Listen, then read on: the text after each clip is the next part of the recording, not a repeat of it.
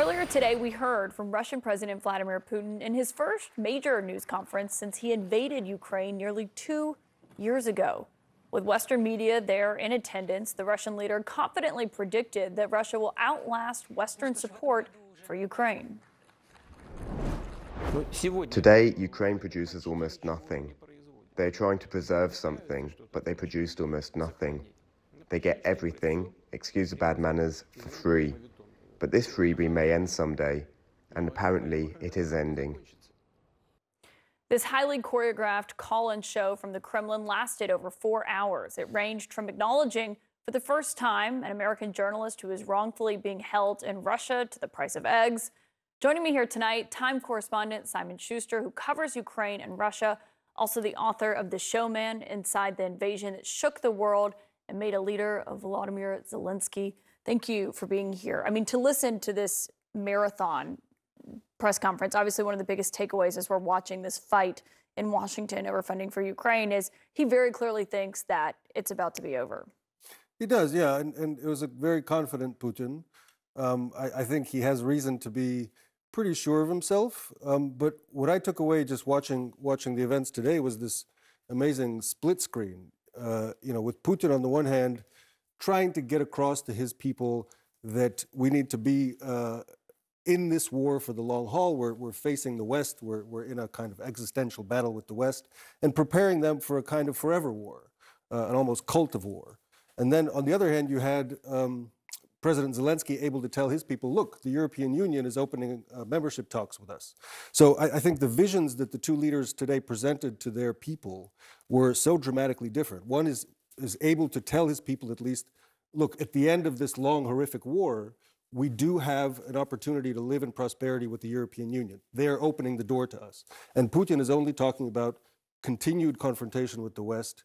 And any time that he sees a bit of reason to feel confident, he continues to go back to these really dramatic stakes, really dramatic demands of swallowing basically all of Ukraine, demilitarizing Ukraine, and confronting the West for years and years to come. Yeah, as he's talked about, we've heard Republicans talking about a negotiated settlement. I mean, he made clear he's not looking to make any concessions. The other interesting moment was where you saw, two Putins on screen. There's been all these questions about his health, whether or not he uses a body double, which obviously was something that he was trying to reference. I mean, what did you make of him showing this, the real Putin on the left and then the AI-generated version on the right? I mean, he's clearly trying to say, I'm not using a body double, I'm in good health, I'm fine. Yeah, it's a bit of trolling. I think, the idea that he uses a body double, or that he has cancer or some other grave illness that he might soon croak and then this whole war will be resolved by itself. I think it's a fanciful topic. It's often discussed in the kind of in Ukraine, in the Ukrainian blogosphere. I think he's just trying to point out that no, people, I'm in this for the long haul. Don't count on me to kind of step aside or get ill or fall away. I'm going to keep fighting you every chance I get. Also, for the first time, we saw him acknowledge that they are holding Evan Gershkovich, and it's been 260 days now that the Wall Street Journal reporter has been being held. He said that there's a dialogue between U.S. officials and Russian officials, but talked about it being a challenging conversation. What is that? How do you read into that? What does that mean, do you think? Well, I'm really glad that my colleague from the New York Times, Valerie Hopkins, was able to put that question to him, to his face, and make him speak on that issue. I think we're all really concerned about Evan Gershkovich and the negotiations to release him. I think the way Putin answered it gave me the sense that he kind of enjoys, at least on this issue, being able to needle the United States. The United States wants something from him. They want Evan to be set free, as he should be. And Putin seems to be in no hurry to release him. Apparently, he enjoys having these kinds of negotiations and debates with the United States, haggling over hostages and so on. This is a place he feels comfortable. And not just him, Paul Whelan as well, who was obviously also brought up in that. Simon Schuster, can't wait to read the book. Thank you so much for being here tonight. Thank you. Yeah.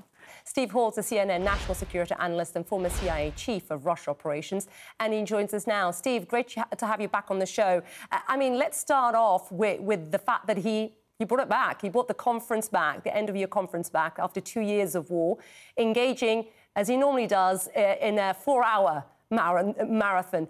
What does that tell us? I mean, Bianca, I don't know if you heard her there. She was talking about how this shows that he's confident. How do you see it? Well, I mean, you know, back in the bad old days of the Cold War, Russia watchers, criminologists used to watch the various Russian politicians stand on top of Lenin's tomb, and they would count very carefully how many of them there were and, you know, where they were standing in relationships. And that's pretty much really, this is the modern version of that. We get to watch Putin. This is, of course, highly orchestrated. Very, very little of actually what comes through is actually legitimate questions. I mean, these are all screened or pre-prepared.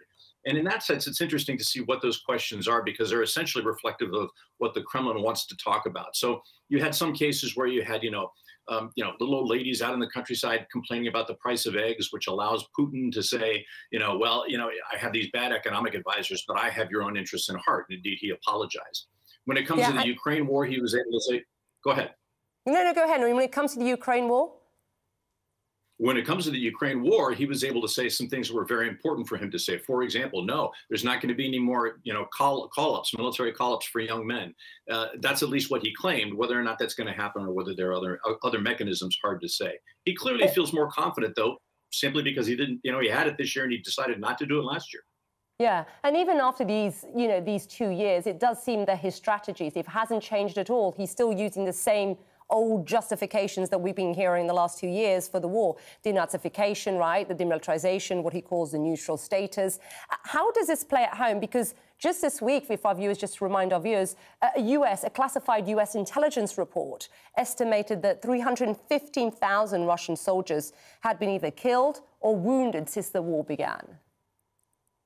So this is really interesting because I think the Kremlin is having to wrestle with the new reality of how Russians get their news.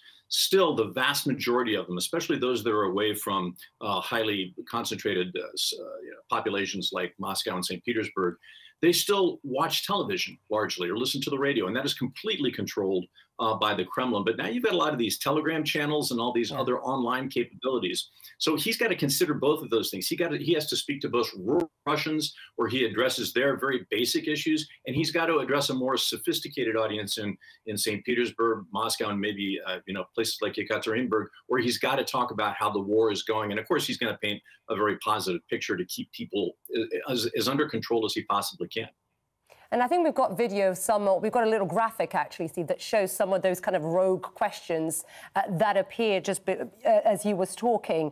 And those questions, as we can see on the screen, when will Russians stop killing Russians? When will the real Russia not different from television Russia? Why do we have so many poor? I mean, these clearly do not toe the kind of Kremlin line. But how do you interpret it? Because like you said, Steve, in your first answer, I think, these conferences are often very choreographed.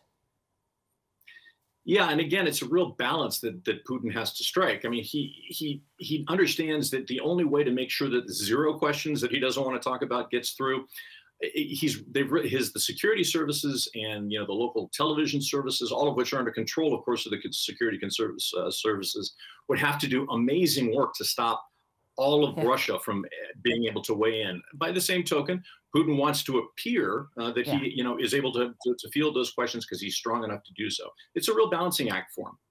That's such a good point. And we have seen this week, and I'm sure our viewers that have seen, Russian state TV, I'm sure you've seen this as well, Steve, commenting on the political gridlock that we've seen on Capitol Hill, the inability of the US to unlock those funds for Ukraine. I want just to play out a little clip, and we can talk after this. Have a listen to this.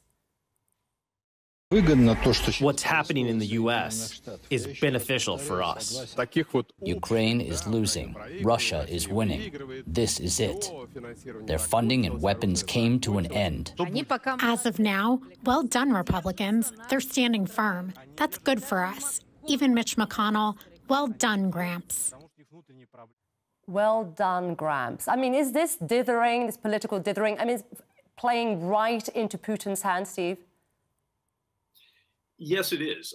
He will take all of those messages, all of those sound bites that his propagandists, who are those people that we were just watching, are looking for coming out of both Washington and, of course, European capitals if it plays the way Putin wants it to. And his propagandists simply put that out there because, again, it transmits to the Russian people that, oh, look, The only reason that Ukraine is still alive as a country is because of this external assistance that they're getting from the United States and from the Europeans. To the extent that he can say, look, that goodwill is running out, and that means the war is going to end, and we're going to accomplish everything that we need to. It's good news for Russia. Yeah, he'll take that to the bank every day. Steve, always great to get your analysis and expertise. Thank you, Steve.